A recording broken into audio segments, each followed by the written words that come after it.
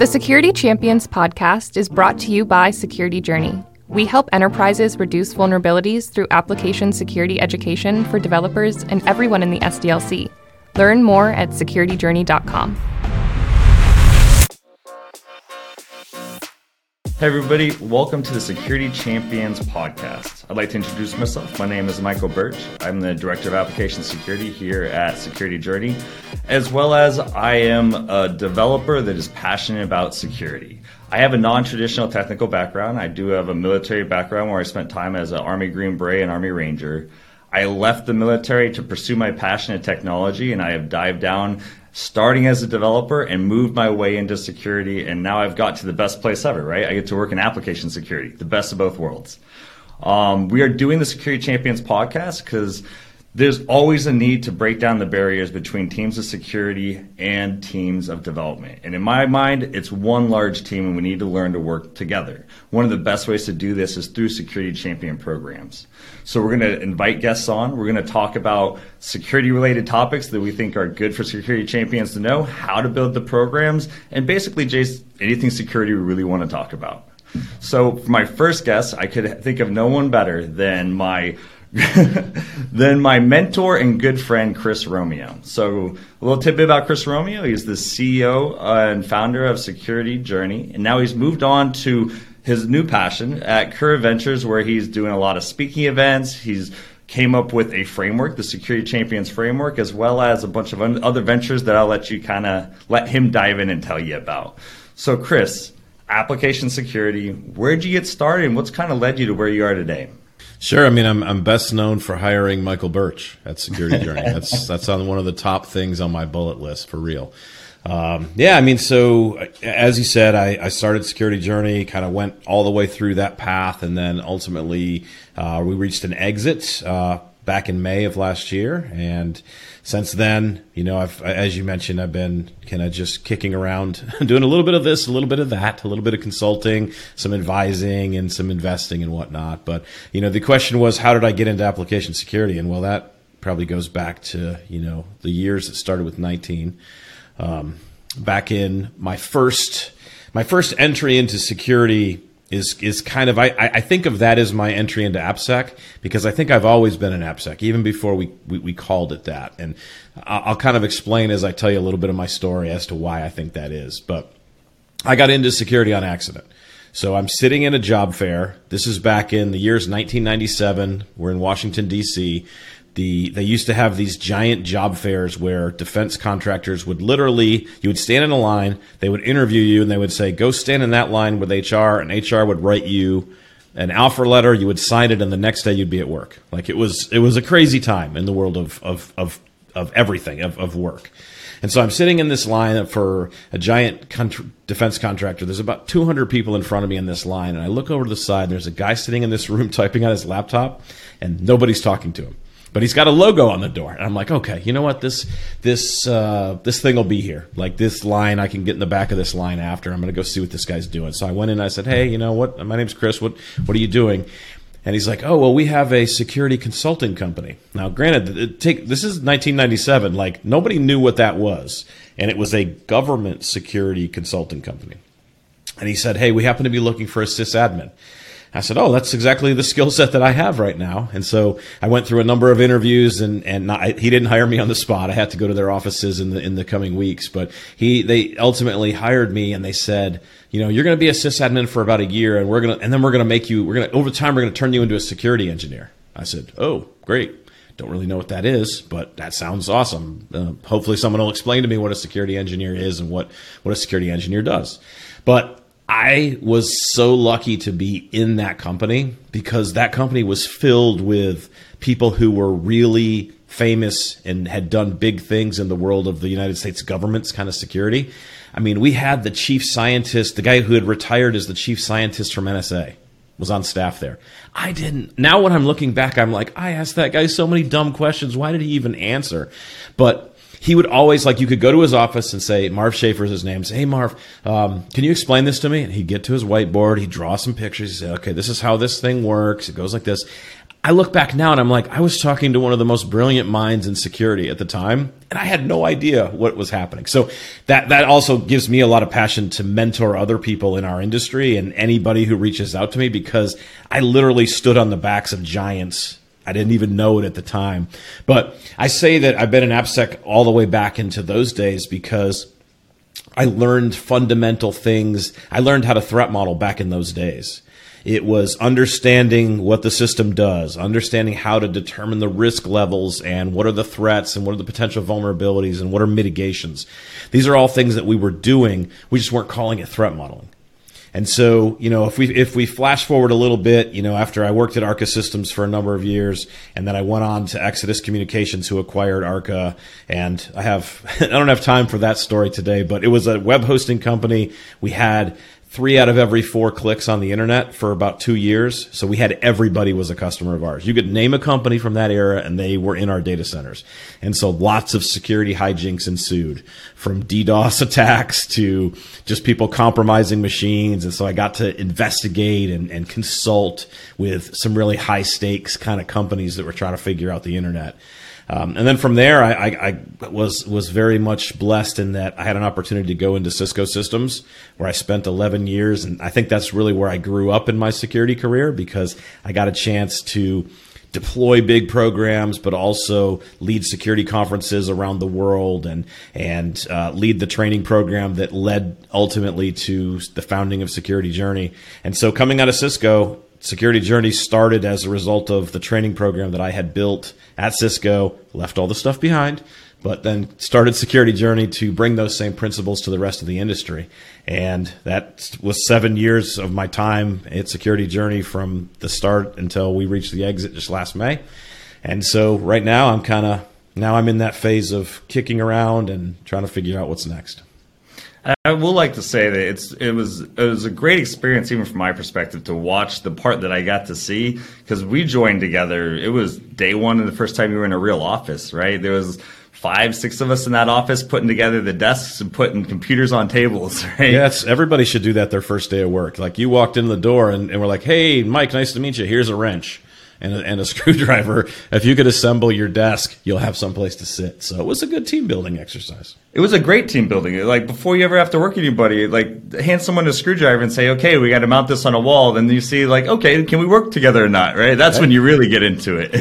We all figured it out too as we were going there. So yeah, that was a special time right in the midst of the global pandemic, when everyone else was going home, going to their home offices. We were like, let's think differently. Let's kind of bring everybody into an office. Yeah, and you know what? It was a great experience and great a ride to kind of watch that and get us to where we are now.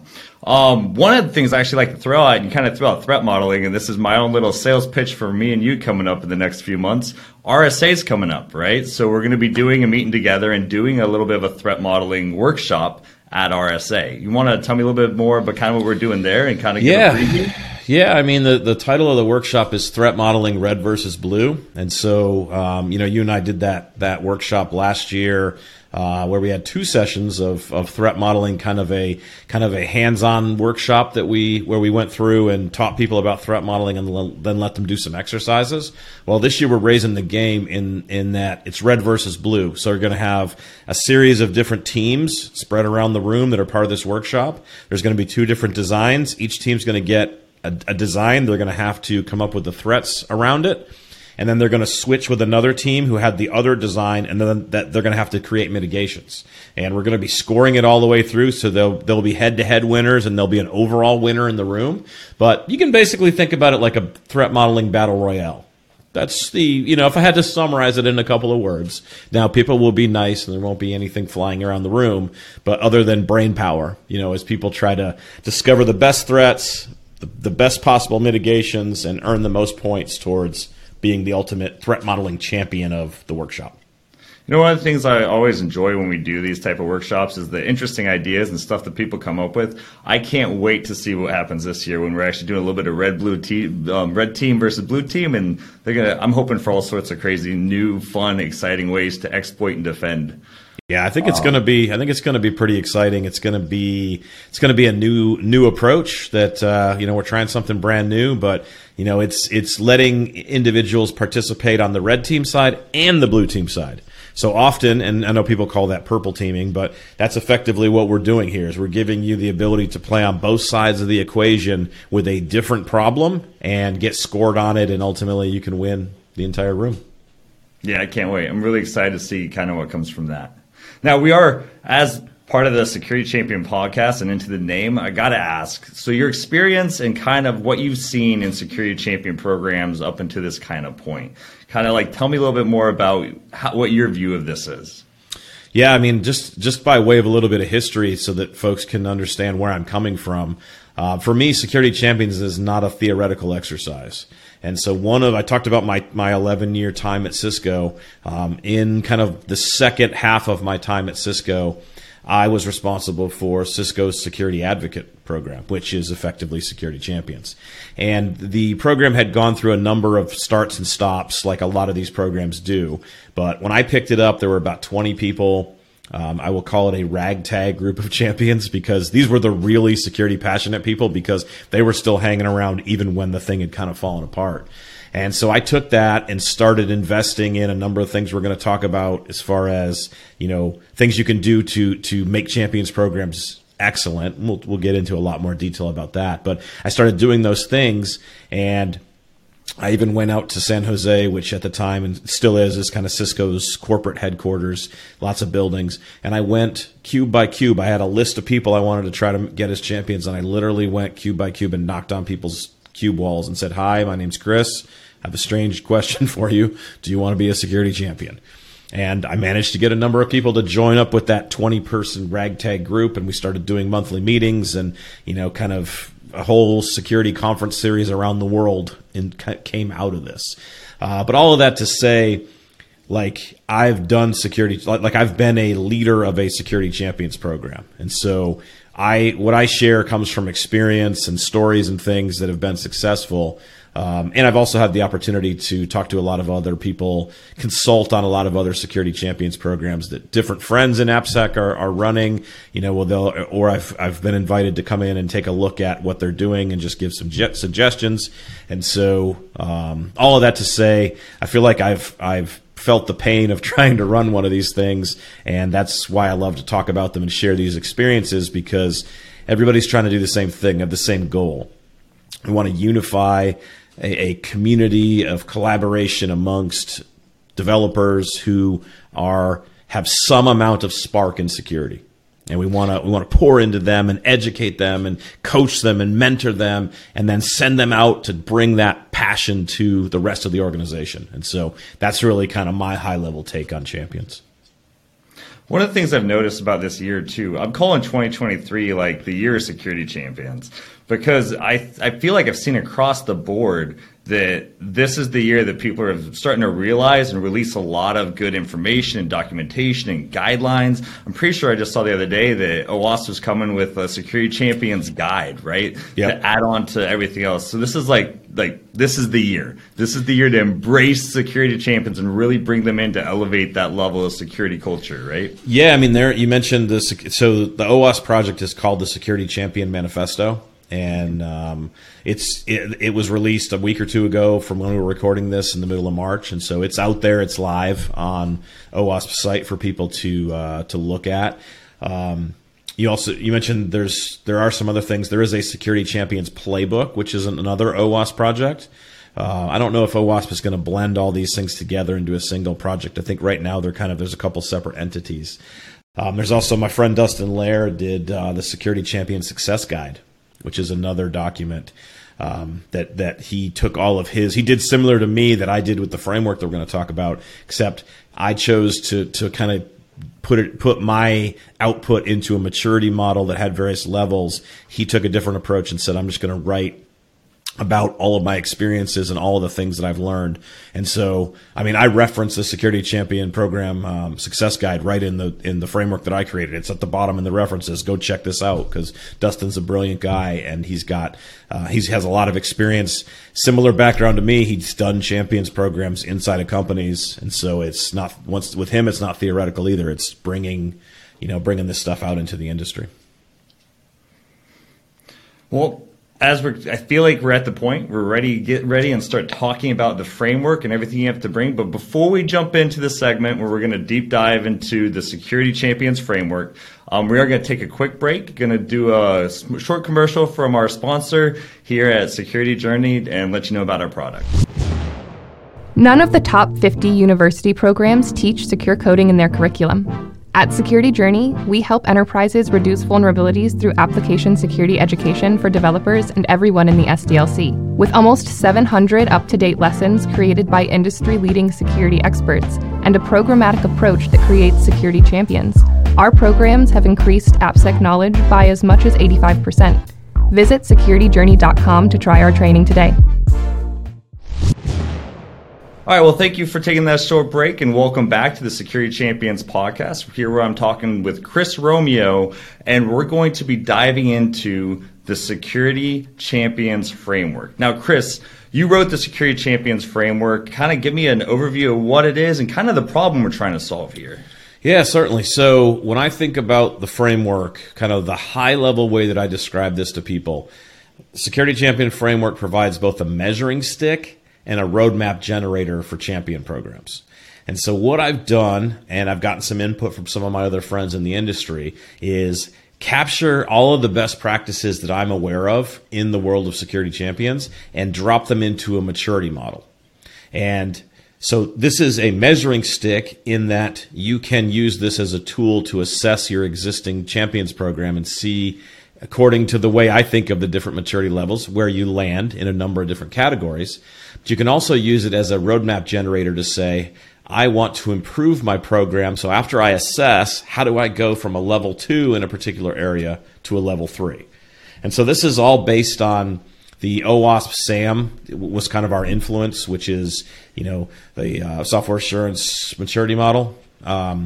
Great project from OWASP to kind of assess the entire of an application security program, but I thought their model was really powerful of using these different levels of maturity and giving you some clues as to how you can move from one to the next. And so from a high level perspective, it's about giving you a tool to assess where your program is today, but also a roadmap generator so that you can aim for a better future where you are improving in particular areas of running and executing the program.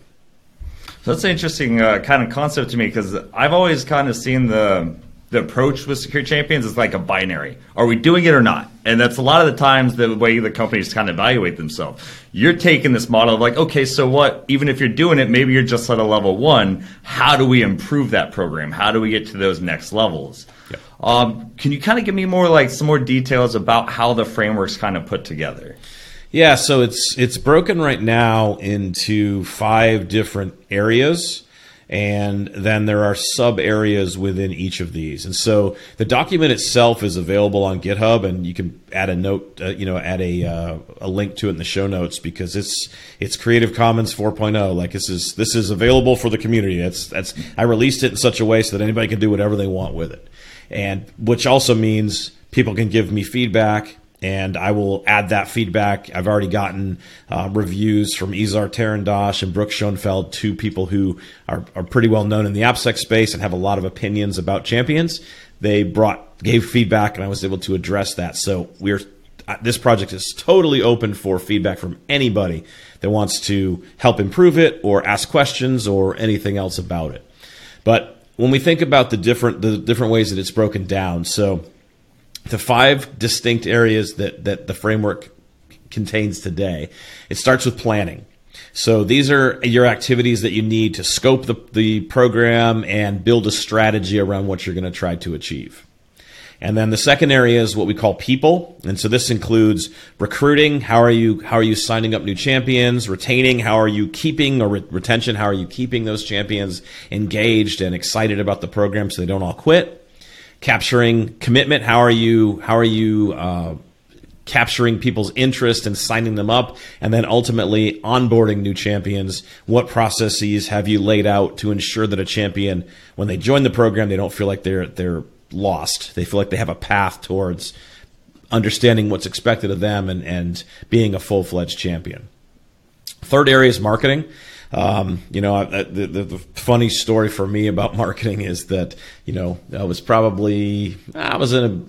in the phase of my Cisco career where I was running the conferences and things around the world. And one of my good friends from my Cisco days, Tony Vargas, tells me, he's like, we're actually in sales and marketing. And I'm like, dude, no way, man. Don't even stop that. We're not in sales and marketing. We're security engineers. This is what we do. He's like, well, think about what we do. What do we do? We travel around and we tell people about security and we get them excited about it and get them to commit to do it. I'm like, okay, crap, I'm in sales and marketing. But that's okay. That's a good thing. So we have a section on marketing in the framework here where we talk about how, what have you done to brand the program, to communicate with all the stakeholders, various levels of what you can do.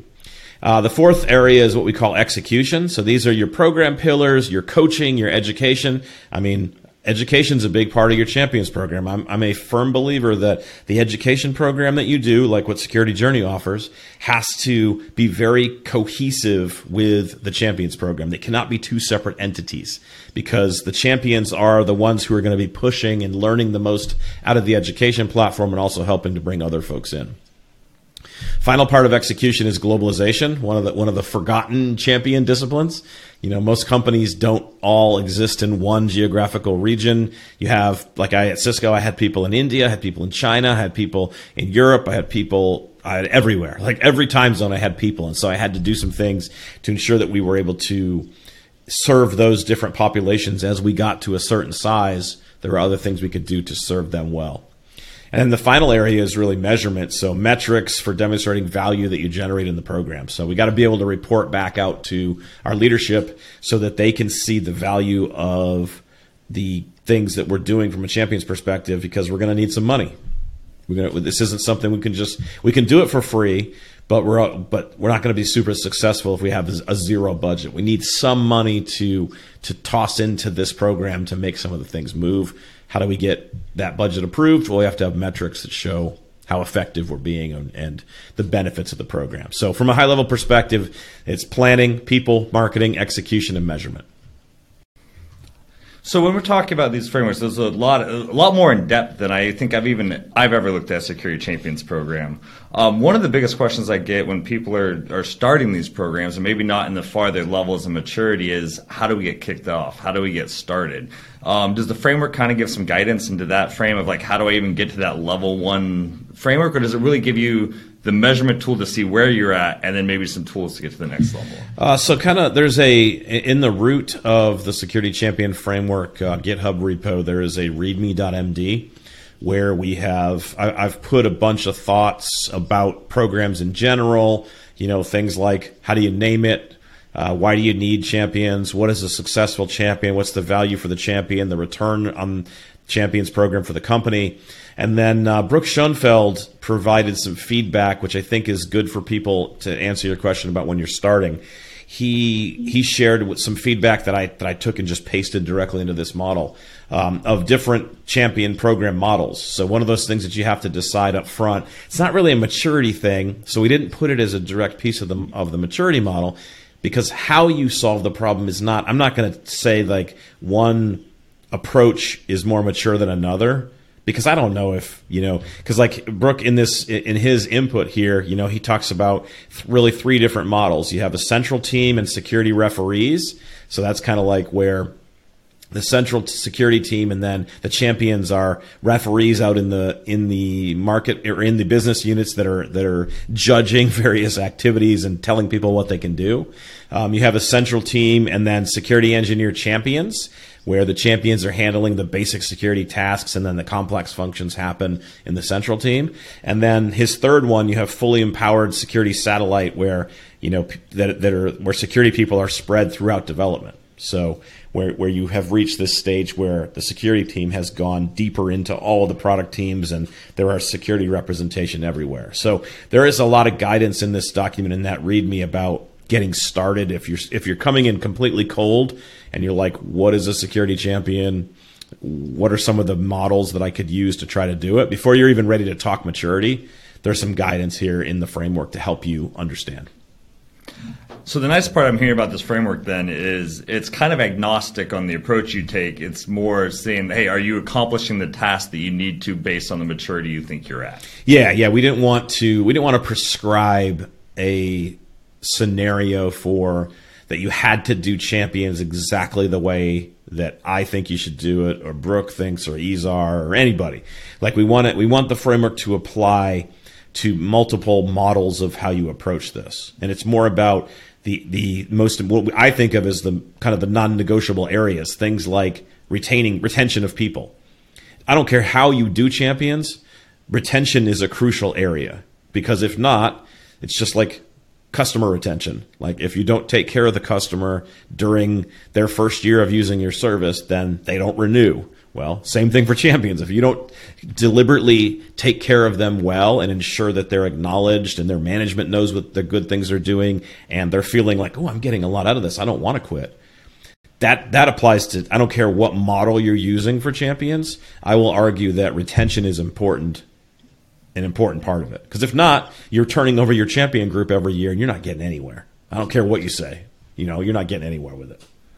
Yeah, I think that's important from a business standpoint in general. If you're going to ask somebody to do additional tasks, you have to recognize that effort, that extra effort, one way or another. It doesn't matter if it's monetary, it doesn't matter if it's recognition, it doesn't matter if it's chance for promotion. But somehow, if you're going to ask for effort, you need to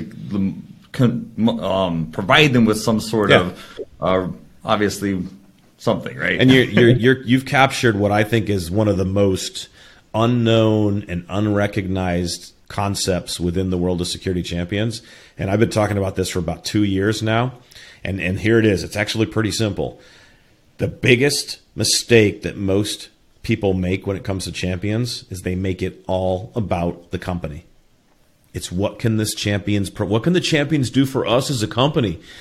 And so what I do now is I flip it all the way back around and say, what can the Champions program do to enrich the lives of the developers, the jobs of the developers, the future career aspirations of the developers? And when I put them first and practice, kind of putting them in front of any of the other goals, I end up with a Champions program where nobody wants to leave because they're getting value. And then when they feel appreciated, then I ask them to go do something to improve security inside of their particular product. And of course they're going to do it. They've bought into it. But it's because we value them and we provide something to them that they say, oh, this I don't want to be. Don't kick me out of this. I want to be here. Like I want to do more for security because they see the value. And so that's what folks really got to get their heads wrapped around early in the champion process, is saying this isn't about the company. Yes, the company is going to get some benefits from this, but if you make it about the company, then it's just another program, and the developers can't wait to get out of it. You've completely flipped that kind of paradigm where it's like the idea is just another program, right? If I just shove security training in front of you and say, you have to do this, check, block, move on, right? Nobody's going to want to do it well. Nobody's going to be enthusiastic about it. But with this whole thing, you've changed the security champions from an asset and you've made them the customer, right? In our mindset, as us running those programs, our security champions, our customers, how can we make our customers happy so they keep returning and using our product? They keep being security champions. Yeah, and you'll see a bunch of this sprinkled into the framework as well. Like, for example, at Cisco, one of the things I did is I went to ISC Squared and I said, I want to pay for a CSS LP class. I want to pay for, and I want to just bring a bunch of people. So we did a 6-week instructor-led over WebEx. So it was ISC Squared, like one of their top CSS LP instructors, did a 6-week course. I think we did 3-hour sessions or 4-hour sessions. I don't remember what it was. But as my champions program, we just wrote the check. And so I was able to invite 20 out. Now I brought the top people, the ones that were really getting stuff done and were really just killing it. Those are the people that I invited, and all the other 100 champions were like, because we talked about it, I'm like, I'm not going to hide this. I'm like, we've chosen these people because they've gone above and beyond helping us to move security forward. And so we're bringing them into this class, and we paid for the exam too. So that's a $600. The class was probably worth $2,000 a person, and the exam was $600. So they didn't have to. Yeah, could they have gotten it approved by their manager? Yeah, if they would have really gone. But all we did is we wrote the check and we said, come on in, take part in this, and here's how you take the exam when you're done. Welcome to being a CSSLP, because that's one of the value props we give to you as champions. It's amazing when you flip it around on them. I mean, another thing I did, we built a master's degree in cybersecurity through San Jose State, and it was specifically aimed at our security champions. The champions population had grown. Like when I started, and I said there was that 20 ragtag champions, it was about 500 by the time I left Cisco. So it had exploded. So we had multiple cohorts of Cisco people. San Jose State would send professors to Cisco's campus, and they would teach master's level cybersecurity courses based on a curriculum that I designed. And then they would go through it for 2 years. Cisco paid I got Cisco's management to pay the whole thing. There was no reimbursement. I said, can we just write a check for the first semester? And then after that, everything will be done via tuition reimbursement, so the champion would never have to take $1 out of their pocket to make it happen. Figured out how to do that. We had lots of people that graduated from that program and went on to become security roles in different companies. And so but once again, if that wasn't about me, I didn't do that. Like it wasn't like we did that master's program because it helped the company. It provided a value to the champions, and it caused more people to go, wait, you get to be in a master's program here? Well, when you get to you had to be at the elite levels of champions that were getting invited into the program. But people from the outside are looking in going, holy cow, you're getting special training. You're getting, no money out of pocket for master's degrees. You're getting to be part of this network. And it was just a huge value proposition for the champion themselves. The company got a lot of value out of it, don't get me wrong. But when we thought champion first, that really created an environment that people were knocking down the doors.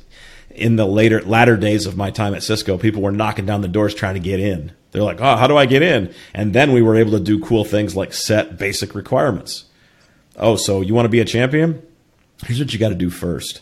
You have to go through a certain level of the education program before you can even be considered to be a champion. You have to get your manager to approve a certain amount of time that you're going to put. So we could get really selective then, because we had matured the program in such a way that everybody wanted in. I wasn't going around twisting arms anymore. It was people knocking down the door saying, hey, let me in. I want to be a champion now, which that was a pretty fun time in the program. I mean, I feel like that's the ultimate goal. If you're doing this right, you should have people that want in, and you should be pushing back, saying, hey, we can only do so many right now in the support. Yeah. You got to be at the top tier. One of the things that I find so interesting is the way you were able to leverage the education benefits in a way that benefited not only the employee, which is the true incentive they have for long-term, like, hey, this is going to impact me for the rest of my life, whether it's a cert, whether it's a master's program, but you're also providing them education just to be better at doing their job when they're working with you, right? Yep. So you're investing in somebody that's going to give a return, right? Their expertise is going to be used at the company, but it's also good for them for the rest of their life, right? So finding those really unique scenarios where you can add value to the company and the individual is so important, I think. And I think it's way better than like, okay, well, you get a Saturday off next month, right? Like that's okay. There's a good, when you're restricted maybe on what you can offer as a reward for being part of the program. But the better, more high programs, I feel you can do way better value for the learner and yourself if you do it correctly. Yeah, and I didn't have access to those things on day one, right? That was multiple years of successfully growing the program to a point where I could even go to the executive VP at the time and say, yeah, can you just pay for this for us? Like that didn't happen in month one. That happened in year 4 of a lot of grinding that happened in year 1 and 2 to get the program back on track and get people back engaged. And so I don't want people to hear this and go, oh, well, my company, I could never do that. Like with success breeds success. And so having some success in the program allowed us to gain more success by getting EVPs to approve spending what in their budget was actually a tiny amount of money in the grand scheme of their budget, to enable us to have that level of program. But you can get started, and that's why I laid out this model, the roadmap and everything, the Champions framework the way I did. There's some level 1 things you can do that can help you build towards those higher level things in the future. You got to get level 1 fixed first or resolved before you can start thinking about the bigger pieces. I think one of the other things in this is, and a common theme I'm seeing, this is a patient game. Like, you don't just start a security champion program day 1, and then all of a sudden my vulnerabilities in my code are cut in half, and all of a sudden great return on investment right off the bat. Like, it takes time to build these programs to really see those ROIs in that like culture change that we're hoping to kind of enforce. Yeah, I mean, this is turning the battleship. That's what security culture, let's call it the cruise ship. This is turning the cruise ship. Like, if you ever been on a cruise ship, they don't make a quick turn and go left. They slowly begin the turn, and it takes them half an hour to go 90 degrees difference.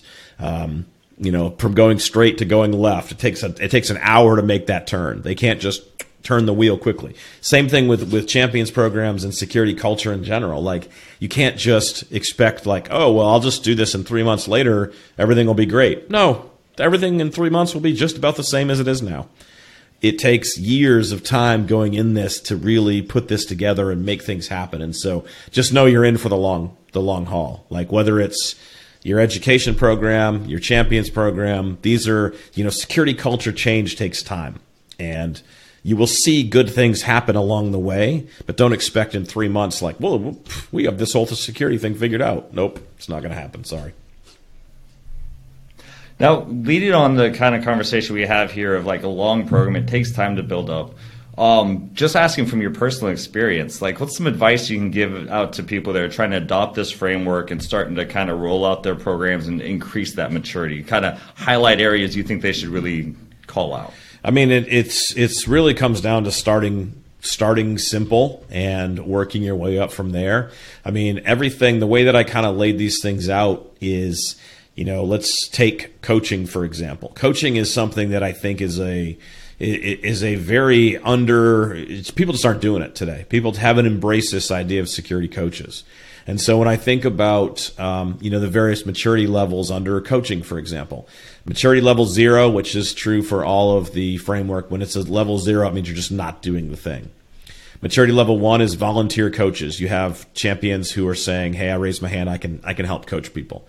Maturity level 2, you have people on staff that are dropping in different areas and doing coaching. Maturity level 3, you have dedicated coaches assigned to particular jobs or particular teams where they're full-time coaching in regards to security. You look at coaching and say, well, where, for somebody that's starting out fresh, where do I go from here? It starts with just having some level of volunteer coach, for example. And from there, I have to have, a deeper understanding of what the particular business is doing and whatnot. From a program perspective, the security champions, the kind of the classic approach is to go with the monthly training session. That's one of the first pillars that you have to set up and get rolling. And so that's one of the things that people need to figure out. And that's why under the execution, maturity level 1 for program is monthly training.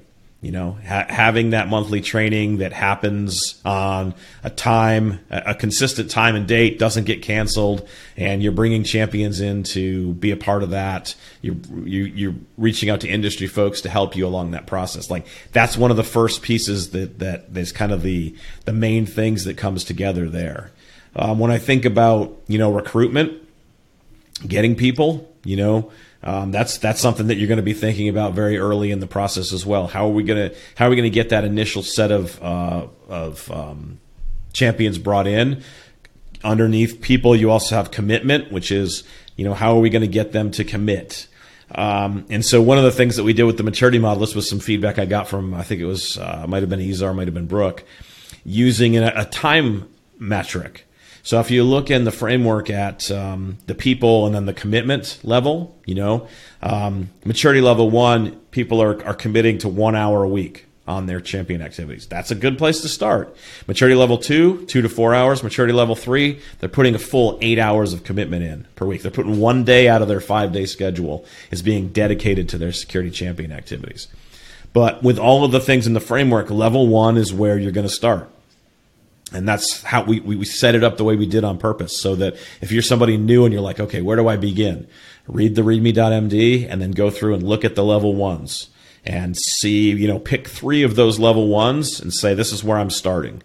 Also have the other level 1s in your view, but you may look at your program and go, I don't really need coaches off the start. Okay, great. That's fine. It's your program. This framework is not 100% prescriptive, like you have to do it my way or it's not right. It's about giving you ideas and then giving you kind of a pathway to be able to know how to get from 0 to level 3 on various pieces of the champion story. So you kind of actually preluded me to my next question, because I was going to be asking about the fact that level 1, and we're looking at it, if as a custom program, I see there's like 8 things I'm supposed to do. I don't know the exact number. I'm not looking at the moment. But before I start pursuing those level 2, do you think it's important to cover all those level 1 bases, or just start pulling on the strings that are just working for you? I mean, I think it's up to the individual program person to know. You have to know your culture. You have to know your company, your organization, wherever you're doing this. Some of these things are probably not possible inside of some companies. I'm okay with that. This is not the goal of the Security Champion framework is not to say you have 100% compliance. This is not a compliance document. This is about ideas. And so if somebody goes and they take one thing from the level 1 and they're like, the other 2 things are like, I don't really think that's important for me here. Okay. This is my thought process on what I've seen be successful and what others that I know have seen be successful. Doesn't mean that's the only way to do something. And so this is about giving you ideas and not as much about saying that, hey, I complied with. I don't want anybody to say my champions program is level 2 compliant. Like if I hear that, I'll probably delete the repo from GitHub. So that's something I think that's a big takeaway on this. Sounds like a great tool that we can go in, check out to see where we are, and come up with ideas on where we can improve or gaps we can fill. Right? Yep. It's kind of a holistic framework to adapt to our environment. It's not the only truth that you must follow every step of in every way. Yep, that's 100% true. That is a good way to summarize how I see it as the person who is the primary author of most of this document. It is not the definition of truth. There are other things that you can apply, other things that aren't in here. Now, if you think of them, please open a PR and help us make the framework better. If you do something and you're like, oh, they don't have that in here, open a PR. We will commit it and we will add it so that we can all help other people grow their programs in the future. Okay, well, before we wrap up on the Security Champions framework, is there any other tidbits of information that I maybe didn't ask you about, or something you just want to tell about the framework and the program you're working on? No, I think we dove pretty deep into it, and I think folks will have a good understanding for what the framework is. Why did we create it? What's it good for? How can it help them? I guess my kind of call to action to the audience would be, go take a look at it. Go assess your program against it. If you think that we missed some things, great, tell us. We'll add them in.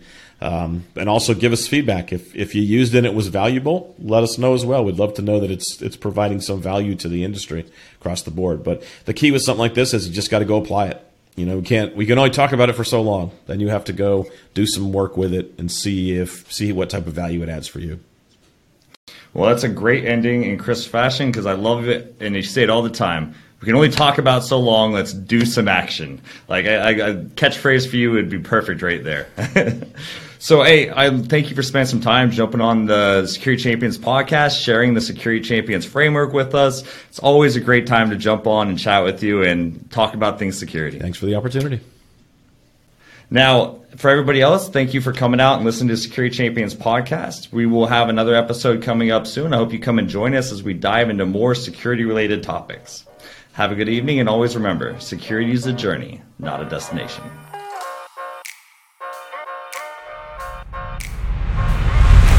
The Security Champions podcast is brought to you by Security Journey. Security Journey is an enterprise-class secure coding training platform with lessons that are built on learning science principles to deliver long-term, measurable results. Learn more at securityjourney.com.